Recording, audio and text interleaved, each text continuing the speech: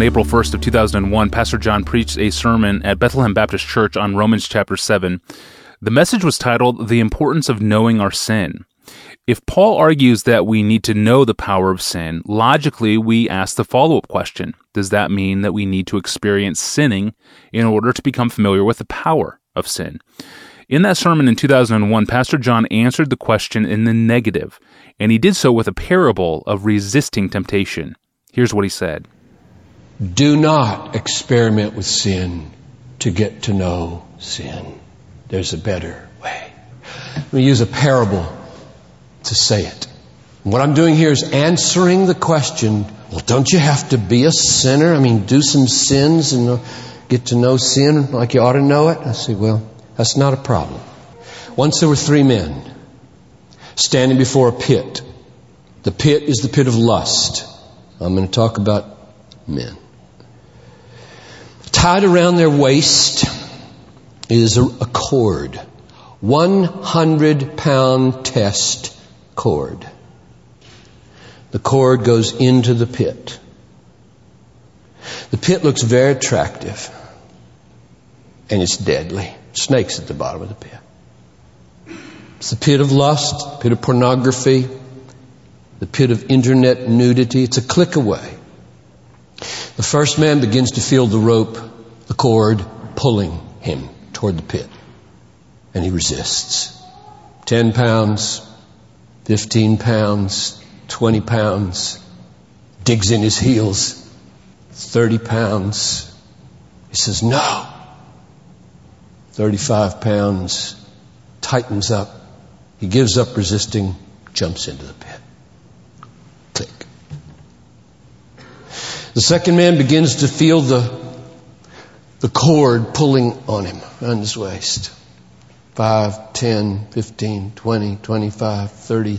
Digs in his heels, resists. No, he says.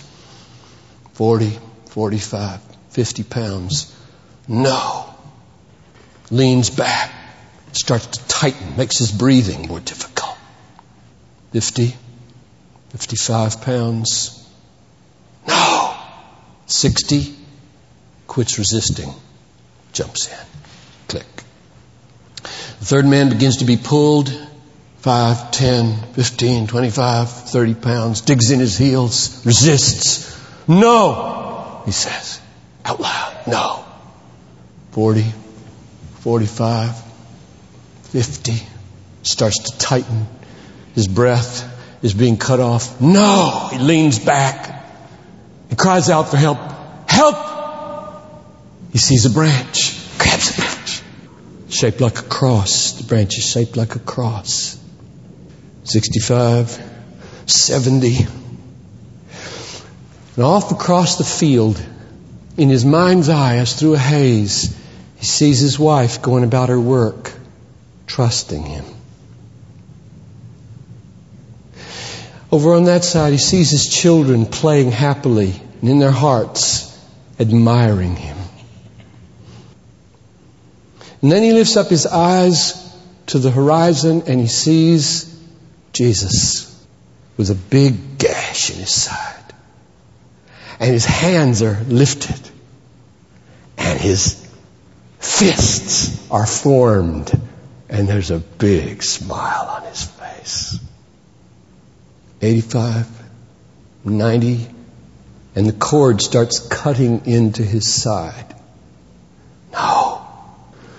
And he looks up. 95, 100. Snap.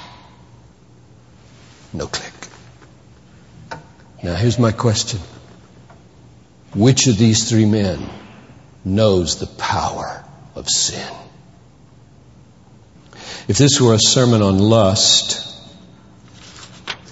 I would, at this point, lift up my voice and scan this congregation and shout, are there any soldiers here?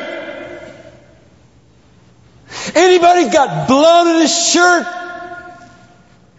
Show me some scars before you talk about the power of sin. Don't show me your broken ankles at the bottom of the pit.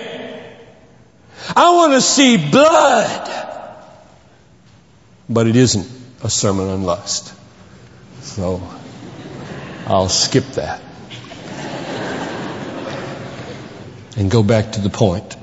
All I'm doing with that little parable is answering the question, don't you need to sin more to know how sinful you really are?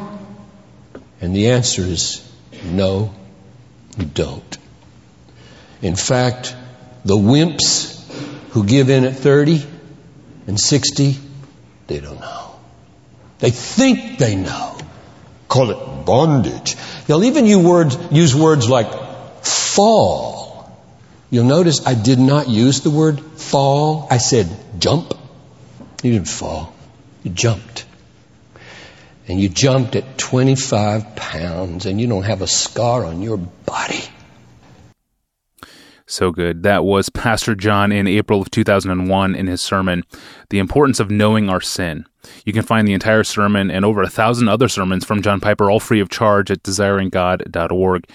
And tomorrow is the 32nd anniversary of the death of American novelist Ayn Rand, an atheist and the author of Atlas Shrugged and The Fountainhead. Pastor John will talk about what drew him to her works, what he learned, and how he reached out to her. That's tomorrow on the Ask Pastor John podcast. Until then, I'm your host, Tony Ranke. Thanks for listening.